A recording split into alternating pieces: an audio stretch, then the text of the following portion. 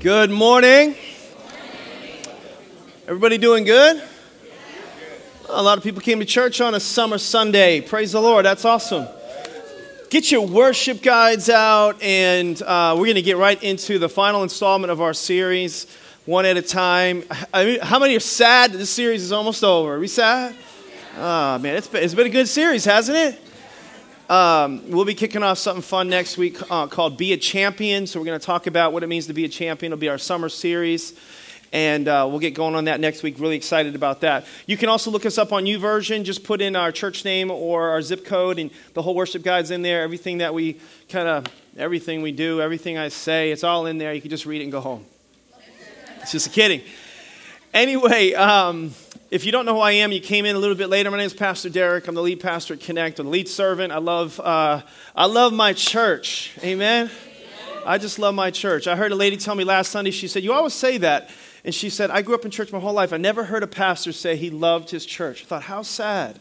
How sad. I just want you to know how much I love my church. One of the things that I love about my church is how different everybody is. Some of y'all different. Different people. In fact, I can prove it. We'll do a little survey. How many of you have come from we'll just do a little church background check, okay? This will be like, sometimes we have criminal checks. We're going to do a church background check, okay? So how many of you have come from Baptist background? Baptist. Okay, wow. A Presbyterian? Presbyterian, no Presbyterian. Episcopalian? Catholics. Watch this. Bam! Woo! Man, peace be with you.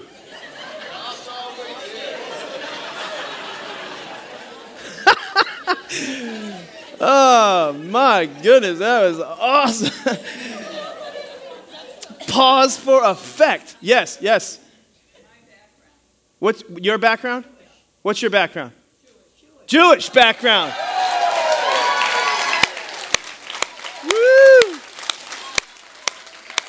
Jesus Messiah. Yeah, that's awesome. Barbara, you're awesome. That was rocking. Totally cool. Yeah, how many from a Pentecostal background? Okay. I gotta say, I kind of doubt it because when you say Pentecostal, most people go, whoop, whoop, you know what I mean?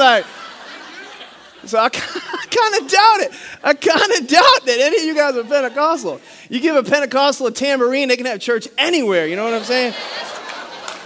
We all going to heaven, but the Pentecostals are the loudest. That's all I'm saying.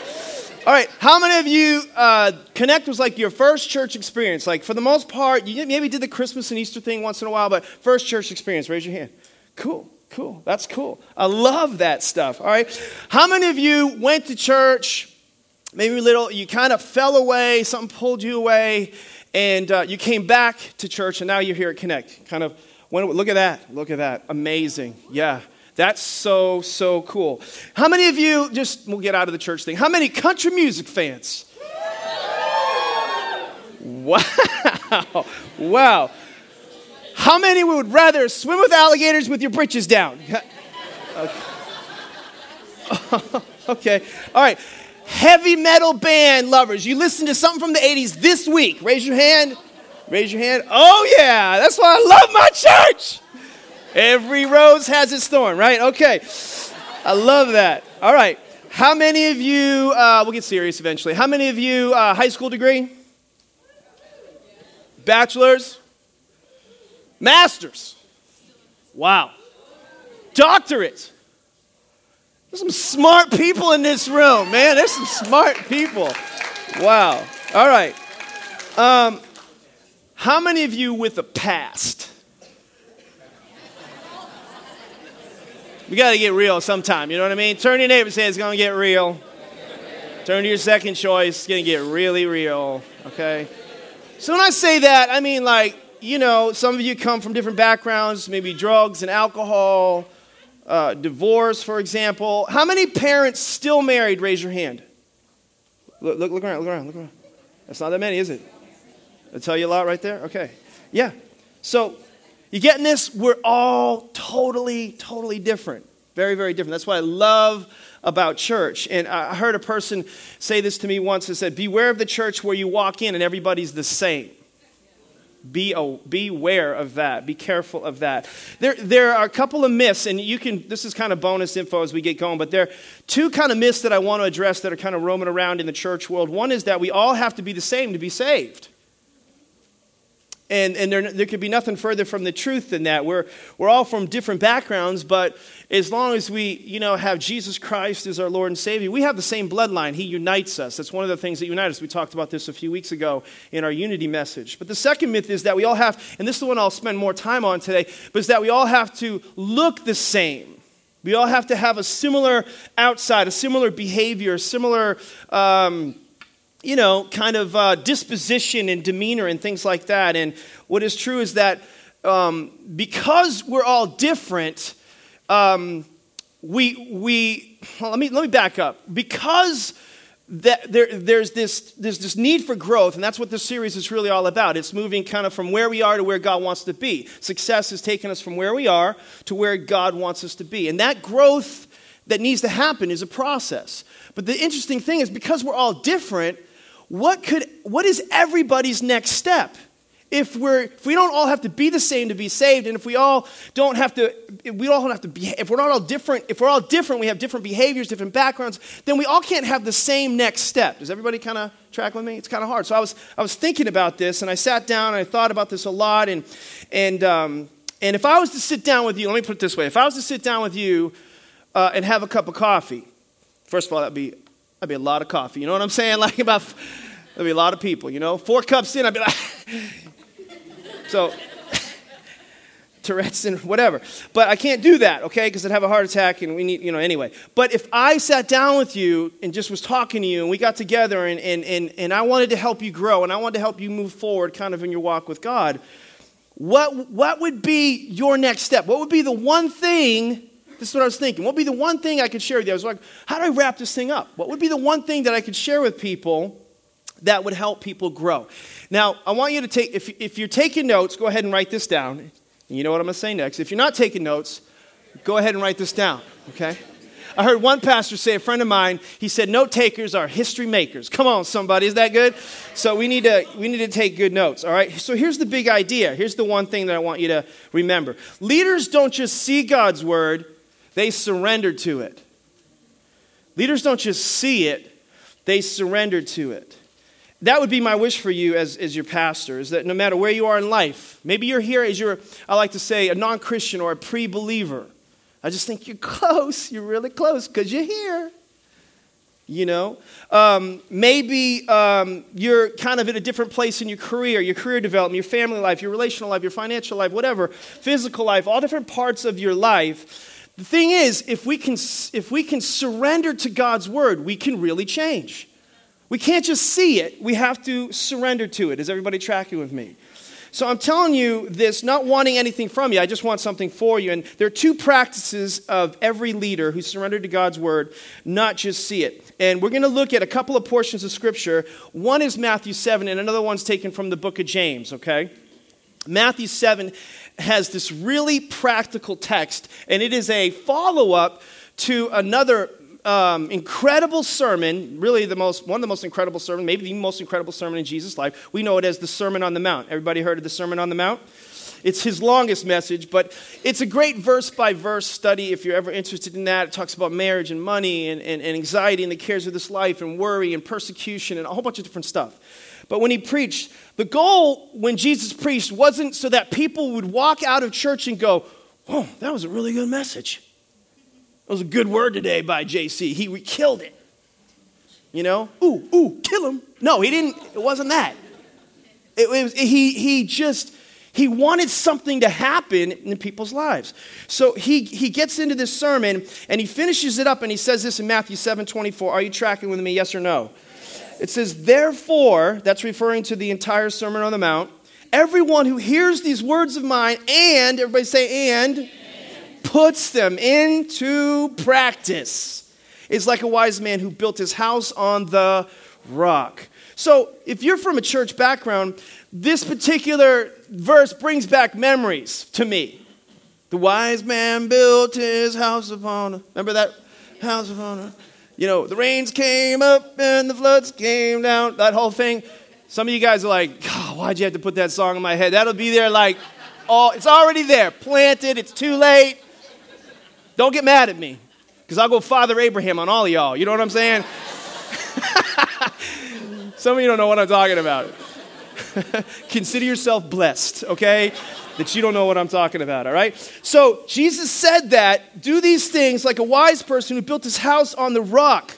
He didn't say, the wise man who hears these words of mine. No, Jesus said, the one who hears them, puts them into practice / or applies them is the one whose life will be changed. So here's the big point, number one. What do leaders look like? What is a leader? And I like to say in progress, because leadership is a process, a journey. It is progress is hopefully what God's wanting from us, not perfection. So here's point number one. Leaders don't throw rocks, they stand on them. Okay? They stand on one in particular. Jesus is our rock. He didn't say, again, you'll be blessed, you'll be strong, life will be awesome, your hair will always look perfect every day if you just hear these words of mine. That's not what he said. And we know that. We know that. Intuitively, we know that. But here's the deal, and you can write this down somewhere. Information about God never leads to intimacy with God. So we have a preoccupation with, give me more information because that will change me. Learn, and then I'll lead differently. Nothing could be further from the truth. We're missing a very important part of the principles of leadership. In fact, information never changes us. The process is information, application, transformation. That's the process. Information it's not what we know about God that changes us. Application, it's about what we do when God speaks to our hearts. And trust me, he's always speaking. That's really what coming together sometimes corporately, we should also be doing what we do corporately, we should be doing privately. In fact, the corporate experience will be more powerful if we cultivate it in our private experience. Is there anybody out there listening to me? So that whole exchange with God's word. He's talking to you through his word. The Bible says that the Bible, the word of God, is alive. It's alive. It's not just a bunch of letters in a book like another book you would read. So when you look at the word of God and you look at another book, they're completely different because one's alive and one's not. But what makes it come alive, the Bible says this in Hebrews 4, the word of God is living and active. The King James says, sharper than any two-edged sword, dividing asunder the soul and spirit, and it's a discerner of the thoughts and intents of the heart. Okay, so it judges and it assesses and it confronts and it challenges us, the word. But it's living and active if we live and act on it. It's conditional. And the transformation comes when we apply what we know. Let me illustrate this, and I'll probably have a few illustrations that hopefully I can get through them all. But I was talking to a friend at my gym, and he told me about his parents he was concerned about his parents because they were getting older and they were in terrible shape. And in fact, he said, my dad is one biscuit away from a heart attack. That's what he said. And I said, we all know people like that. We all maybe have had and been in those kind of situations. And so they decided kind of as a family, we're going to do something about this. And so they were not sure what their next step was. And of course, all of a sudden this commercial comes on the television, and it's that, I think his name is Tony Horton or Tim Horton or whatever, P90X videos. Anybody, DVDs? Anybody know about that? How many done the P90X DVDs? Anybody? Okay, yeah. Anybody, when you did them, want to punch Tony Horton in the face, once in a while when you're about halfway through. Okay, I see those hands. Release them, Lord. So anyway, these guys buy these DVDs, these P90X DVDs, and they decide they're going to go forward. So one day he comes home from work, and he lives with his parents, and he hears Tim Horton, shouting and doing his thing, and the TV's on in the living room, and he's kind of getting giddy because he's thinking, Mom and Dad, they're probably in there doing doing all the P90X stuff, right? And so he sneaks around the corner and he looks at the TV. Sure enough, the thing's blasting, whatever. And then he decides to step into the living room because he's so excited. And he looks over and he sees Dad over on the recliner with a bowl of ice cream. Mom is over on the couch with some of that like buttered popcorn, and she's just going to town on the popcorn and the ice cream. How many of you guys know what I'm talking about? You're not thinking right now, well, that'll do it. Nobody's thinking that, right? Nobody's got that in their mind like, oh yeah, this is really going to change their lives. I think we all agree that DVD is not changing their life. Because even though they were gathering information, they could probably recite the next thing that he's going to say. There was no application. If there's no application, there's never going to be any what? Transformation. And here's what I don't want for us at Connect. This is kind of where I'm going. I don't want this to be a place where we show up and we just pop in the DVD and we leave and there's no change. That would be the worst thing ever. I think many of us, we walk out sometimes, we think, man, I feel better. Boy, I feel so much better. I learned something. And then, you have a comment, man, are you going to change? Are you going to do anything different? No, man, I ain't going to do anything different. I just feel better. I just feel so much better. You know what? I feel conviction. I felt so bad, but now I feel so much better. Are you going to make any changes? No, I'm not going to make any changes. I just know so much more about myself. In fact, some of us, we like it because we feel better, we came under some conviction, and so the devil even warps that into making us think, well, I feel conviction, but I'm not going to do anything about it, but I'm going to enjoy what was wrong because it's contrasted with what's right. It's weird. Jesus said the person who is ultimately blessed is not the hearer, but instead the person who takes time to actually build. He's suggesting there's a process. Building is a process on a solid foundation. Are you out there? Listen, this is the part we don't like, especially in our culture today. This takes time. Time. We in our culture, we don't understand the word wait. We don't understand the word wait. I get a picture from one of my kids. In fact, I had a picture from one of my staff. It came up on one of my apps, Voxer. It came up on my app, and it wasn't showing up. I pulled it up. It was like 3 seconds. Only took like 3 seconds, but at like 2.5 seconds, I'm like, come on! I'm ready to go freak show. Because the picture wouldn't download. All the references to spiritual growth, you know what I mean? They're typically in the Bible, they're agricultural in nature. We live in a technological culture where we like it, and we like it now. We want microwave, church. We want microwave Jesus. We want microwave messages. We want microwave, life change and all that kind of stuff. But, when you plant a seed in the ground last night, there ain't no plant this morning. It's going to take a little bit of time. Married couple was in trouble one time. I was talking to them, and I was like, you need to do this, you need to try this, and et cetera, et cetera, et cetera. And, I get a phone call. He said, Pastor, it's not working. I said, wait a second. Are you talking to me right now? He said, yeah, it's not working. I said, how many days has it been? He said, 3. I said, so wait a second. So it's been 13 years you've been married doing this stupid stuff, and it's been 3 days, and you're thinking it's not working? This is a better point for me than it is for everybody else. I don't know if you know what this is like, but so you sow bad seed for 13 years, and then in 3 days you're mad and ready to quit. It takes time. He's like, Pastor, basically he was asking for something more profound. Can you give me one of your wisdom nuggets? I got nothing. I told him, I said, I got nothing for you. Suck it up. You know why? Because heart change can be in a moment, but life change is a process. Many, many, many moments. Turn to your neighbor and say, that's good. Okay? So we want to help that. That's what Connect Vision is all about. Verse 25. Everybody still with me? Verse 25 says, the rain came down. The streams rose, the winds blew, they beat against that house, yet it did not fall because it had its foundation on the what? Now notice Jesus doesn't pussyfoot around. He says, there's a storm coming. There's a storm a-coming, He tells us the truth. And you don't have a radar that can tell you when all the storms are coming, basically. Every one of us have this one thing in common. We're one phone call, one text away from a storm. That's why we have to have a foundation that's ready for storms.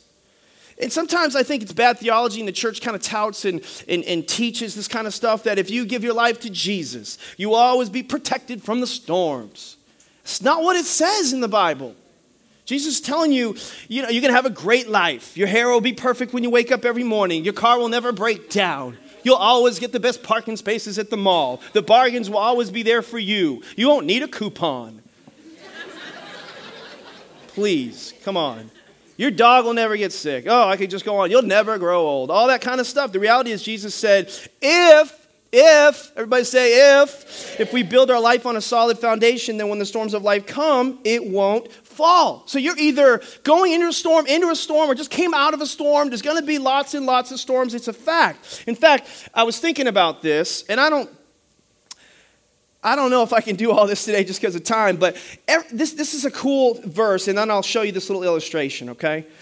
It says in verse 26, everyone who hears these words of mine and does not put them into practice is like a foolish man who built his house on the sand, all right? All of you guys know what I'm talking about. Basically, look, if you guys can see this, this represents two people's lives, okay?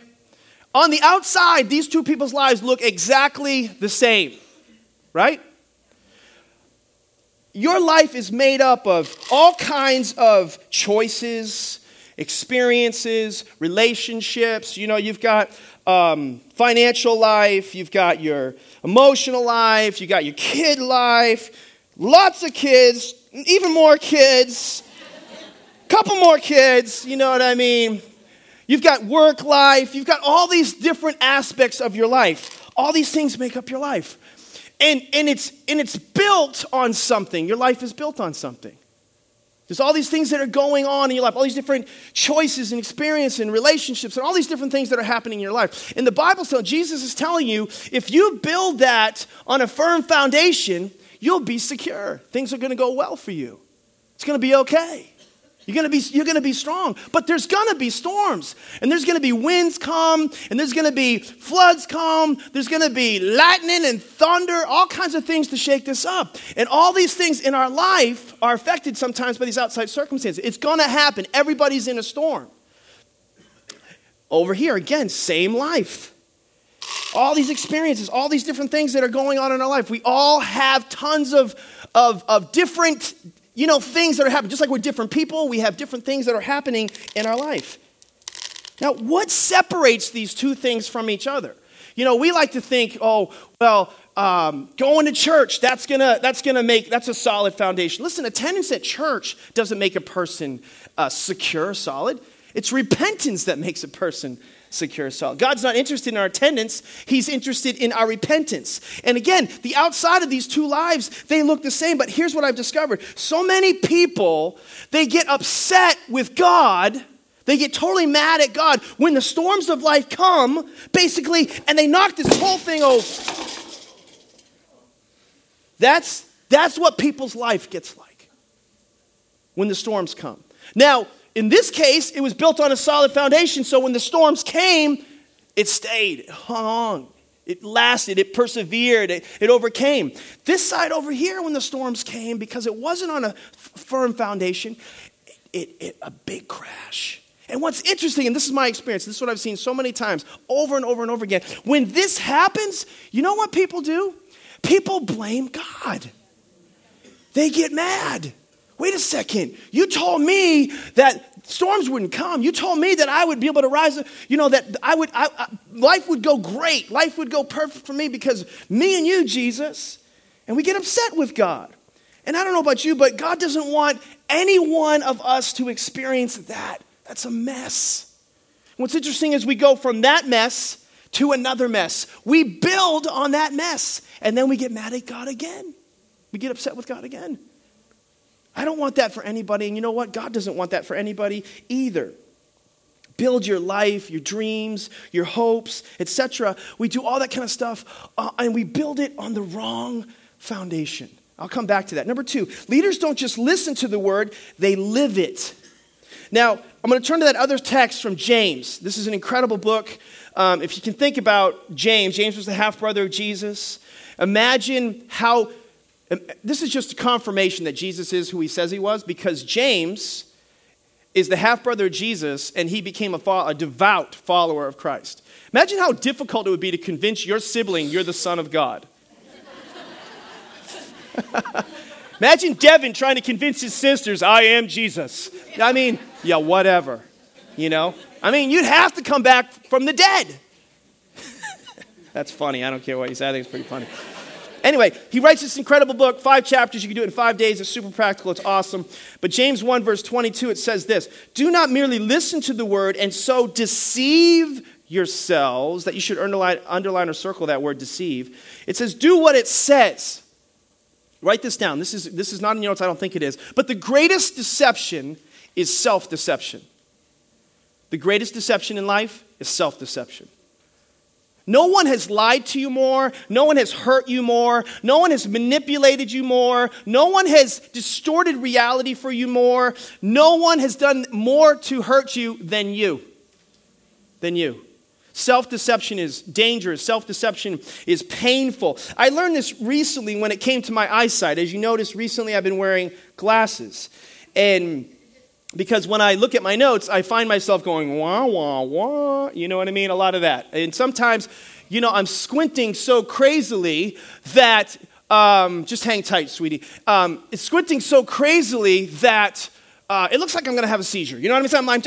I'm like, and all that kind of stuff. So I realized that I needed some help. And for starters, what I realized also is that I've seen what poor eyesight does to people, because I'm paying attention to it more now. What I didn't realize is how many people have poor eyesight and ignore it. I was shocked by that. People say, hey, you got glasses? Yeah, I got problems with my eyes too. How long have you known that? Like 10 years. And they're squinting at me while they're doing it. You know what I'm saying? It's like, what? And my daughter, for example, Mallie, my oldest daughter, I just found out just this week, she's legally blind in one eye. And so she's like 20 and like 200 or something like that in one eye. And so even more than that, what I didn't realize was how distorted the world we live in really is when we don't deal with that problem. In fact, my daughter was saying something. She was like, Dad, you're better looking than I thought. You know what I mean? Like, before you were just a big blob. You know what I mean? And now you're a person. It was... So my sister's the same way. She got glasses, and I was just a shape to her, I don't know, I forget what those kind of shapes are. There's a word for that. Anyway, I'm losing it. But we think we're seeing reality, but we don't sometimes see until we have our vision improved. That's what happens. We're just, this like distortion and deception are similar. I'm trying to draw a contrast. When we don't do something about it, our failing eyesight, for example, we slowly become blind if we just continue to ignore it. Are you guys seeing where I'm going at all? People do that in life. We just ignore the truth. We just pretend it doesn't matter. We think, well, that applies to Pastor Deryck. He needs glasses, but I don't need glasses. And I'm not saying everybody needs glasses. Just please go with the thing. If I stand in faith, God will heal your eyes. Praise the Lord. But people do this all the time. In other words, we think, I know people need glasses, but because the signs aren't coming into focus for them anymore. But when that happens to me, it's different. It's different. There's just maybe something in my eye. It's like guys when they cry. There's just something in my eye. You know what I mean? We kind of call it something else when it's really the same. When people just, meanwhile, they're having the same problems that you are. People look like Gumby on a stick to them, and there's different things that are happening, and they're just being blinded by them. And I know other people who have impaired vision, but I'm different. Really? Are you? So we all do this. This happens in church too. We get deceived. Let me illustrate this. I know people who say things like this to me, and this will be strong, but some people say, that whole thing about sex before marriage, I agree. I don't think you should. Yep, absolutely. The Bible, I support that. But my situation is different. We have a special relationship. For us, it's not sex. For us, we're making love. Okay, all right. That's self-deception, okay? I know abusing alcohol is bad, and the Bible talks about, that, but it's really not. It's really not. It's moderation. I can handle it. I just need to release some stress and once in a while, and it's okay for me. And that's self-deception. When we walk out of church today, some of us will say, that message, that was right on. I mean, it hit a lot of nerves, hit a lot of spots for me. It was awesome. But it's true in our minds for other people. Other people. And this is dangerous. Why? Because when we act like that, then that's what's going to happen. Because it's not built on the rock. It's built on a mess. It's built on a mess. And it's dangerous. Check this verse out. Verse 23, James. It says, anyone who listens to the word but does not do what it says is like someone who looks at his face in a mirror and after looking at himself goes away and immediately forgets what he looks like. Now, I think 2,000 years ago, I think it's interesting that the Bible uses the term mirror, but I don't think they had the kind of mirrors that we have today, if you know what I'm talking about. How many of you have spent some time looking into one of these? Like today, probably, right? Like we get up every single day pretty quickly and we get right in front of one of these. You know what I mean? We're kind of just doing the check, Okay, we do the booty check. Okay, and then we, you do it. You're in church. Everybody, you do that check, right? And when we go to that mirror, we don't just go to that mirror and we're like, and your hair's all matted and there's saliva coming down your face. And your underwear's all up in a wad. You don't just, I'm good, and just walk away. No, you stay in front of that mirror until you make whatever is wrong right. Does that make sense to anybody out there? Is anybody tracking with me? Hopefully, we all spend a little time in the mirror. Some of us have to spend a little bit more time in the mirror than others, perhaps. But we make what is wrong right. None of us just kind of saw ourselves and then just kind of walked away. Some of us, had multiple mirror experiences. Some of us, we grabbed, this and we had a mirror behind us so that we could do the booty check one more time. But we also, we're just trying to see the backside of our head, make sure our hair's okay, make sure everything's kind of lined up.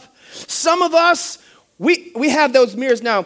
I don't have the one that I wanted this morning, but the ones, this is the magnified one, right? Some of you women are like, that's Satan's mirror. You know what I'm saying? Because every flaw on the planet shows up, right? And you're looking at yourself. Then you've got the ones with the magnification, and then ding, the lights go on. You're like, oh my God. There's like a nose hair going wild. Every time you looked in whatever mirror that you looked at, you didn't look at the mirror and then just walk away. But if you did, you'd forget. But no, you stood there and you made that booty look better. You made sure your hair was right. You made sure your teeth, there wasn't spinach in there from the night before. And if there was a wild hair coming out of your nose, you dealt with it, or you should have. You should have done that. You deal with it. You dealt with it. That's what Jesus is telling you through the book of James to do spiritually. As we look into the Word, every single time you look into the Word, God will confront you on a certain issue. Every time we encounter Him, He's going to confront certain things from His Word. Every time He does this, He doesn't do it from a position of condemnation. No, He won't do it that way because that's not what He's about. It's usually correction, protection, direction. That's usually the motive because He's a good parent. He's going to tell you He's going to take you where you need to go, but don't necessarily want to be. He's going to tell you what you need to hear in order to get to a place of transformation in your life. That's what He's up to. I would call this being a loving parent because He wants to keep you from that.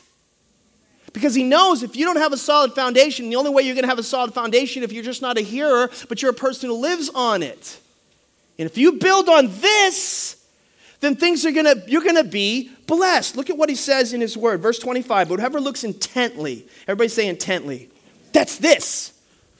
Wow. We got some work to do. Okay, eyebrows, need some serious help. Is that hair coming out of my ears? Oh my God. Intently dealing with some of the things that God is trying to show us into the perfect law. Perfect law basically is like, you could say, God never said, oops, I made a mistake. I didn't mean to say that. That gives freedom. What does it give? freedom. When you look into that and you deal with that, it brings freedom. Isn't that what not only God wants for you, but you want for you? Some of you are getting mad because I'm still having these same problems over and over again. My financial life is a mess. My relational life is a mess. This is my second. I'm going into my third marriage and I'm scared to death. It's because it's built on that. And because you kept looking into this and walking away instead of making the necessary changes along the way. Jesus says, do it consistently. That gives freedom and continues in it. It's progressive, a process, not forgetting what they have heard, but doing it. What will they be? They will be blessed in whatever they do. Do it consistently God's way. You'll be blessed in everything. Everybody say everything. When I was a young Christian, I'll close with some of this stuff. When I was a young Christian, I thought, I'll just be honest with some of the young people here, I thought the whole Bible could be reduced to 2 letters. No. No. Like, I thought that in particular, I had issues about this with the subject of sex. Like, I had issues with that. You know? Just, no, you can't do that. No. What about that? No. Can you do that? No. No. No. I didn't even ask the question yet. I know, no. It's the same thing with finances. You know, it's like, I want to buy this. I'd like to get that. No. No. You know, I want to hate that person because he's a jerk. No. Everything was no. But then I realized later it was yes, not yet. It was different. It's like everything God created, and it was all good. But there was this process, this waiting, this journey that he wanted to take me through so that it could be enjoyed and experienced. But in order for me not to be messed up by it, I had to submit to his word first. He was teaching me about true satisfaction instead of instant gratification. And I heard Andy Stanley say this thing. He said, well, actually, I had this guy one time. He said, Pastor, you know, purity probably comes easy for you. You know what I mean? Probably really easy for you. You know, you probably don't even think about those kind of things. I said, what? Are you kidding me? I said, I'm a human being just like you. I said, but what keeps me moving in the right direction is seeing things through God's eyes. If we can see as God sees, do as he says, we can be changed. Okay? So Andy Stanley says this is a great thing for you young people to remember, anybody single. Purity paves the way. Purity now paves the way for intimacy later. So the thing that we really want, God knows what you really want. You don't want just instant gratification. You want true, meaningful satisfaction in a relationship. And so he's trying to say, yes, you can have that, but just wait. Because it's going to be better later if you can make a sacrifice or commitment now. And I'm doing something in you so that when you are with him or her, it'll be at another level. And listen, there are people in this room, and I could do a whole thing on this right now, and I won't. We've done sex series here before. But some of us are in relationships right now, and because we didn't practice purity then, we're not experiencing intimacy now. Because we didn't do as God says. And it wasn't he was trying to restrict us. He was trying to protect us. He wasn't trying to keep some of the blessings from us. He was actually trying to make sure you'd be blessed for a really, really long time. It's going to be quiet on some of these points, and I get that. But it's the same thing. I could switch to another subject. Money. I used to have an issue with that. Like, what do you want? Why can't I do what I want with my money? God, because it's not your money. It's my money. And I saw the whole thing about first fruits and the tithe, and until I decided to just say, okay, God says to do it, and not just be a hearer about it and say, yeah, that's good, you should do that, you should do that. Until I decided to do that, I wasn't changed. But when I did, I went from hearing to application to transformation. I would never turn my back on that principle and that practice now because it's changed me from the inside out. And there are people in this room that I could have, they would gladly and I stand up and testify about the principles of giving. If you don't want to give in this church, please don't give this church. That's not what I'm trying. I'm trying to get something to you and maybe even through you so you can help other people. So don't misinterpret this. I'm just saying there are people who said, oh, God says that? I'm not just going to listen to it. I'm actually going to do it. And I'm literally, I get to sit front row and center with those people and see the changed lives. Literally, totally transformed lives because of that. So here's the deal. Some of you checked out a while ago because when I knocked that thing over, you either got scared and left, or you thought, that's my life. That's my life. My life is just smashed. It's a mess. And you're kind of like, that's me. So I'm checked back in. What do I do? What can I do what kind of changes can I make? This is what I think you need to do. I think we're going to pray, but I think you take one thing, just one. that's going on in your life that God is dealing with, and you respond to that. Like, the one step is to respond to the one thing that God is trying to deal with in your life. And sometimes you maybe need to, 5-second rule. You might need to chew on that for a little bit. Here's the thing about gum. You need to spit it out eventually. Right? Would you stand on your feet and let me pray for you? I want you to just close your eyes and think about this for a second. What if you stopped seeing God's word, you actually started to surrender to it? Every head bowed, every eye closed. Just honor the person to your right or to your left. What if you stopped seeing it, you surrendered to it? God's desire is that you wouldn't live a life like that fallen over gumball table over there. He wants to build a firm foundation in your life, but you have to surrender to his word. You have to build your life on a rock, a strong foundation. You have to not just hear it, but live on it. Take that one thing the Holy Spirit is speaking to you today.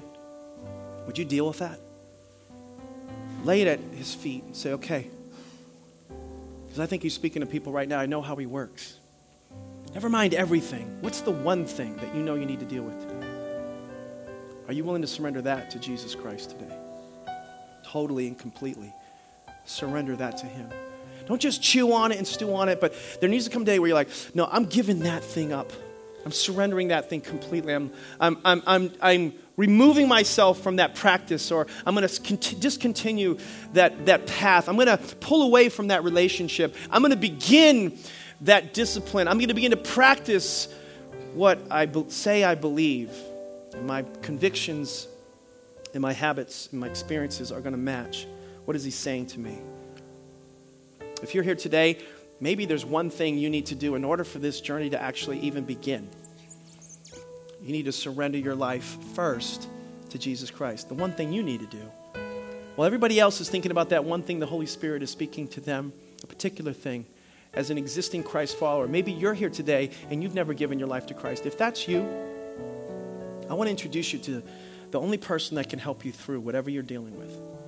There's no friend, there's no person in the universe that can help you better than he can. And he wants to come into your life, but he's just waiting for you to say yes.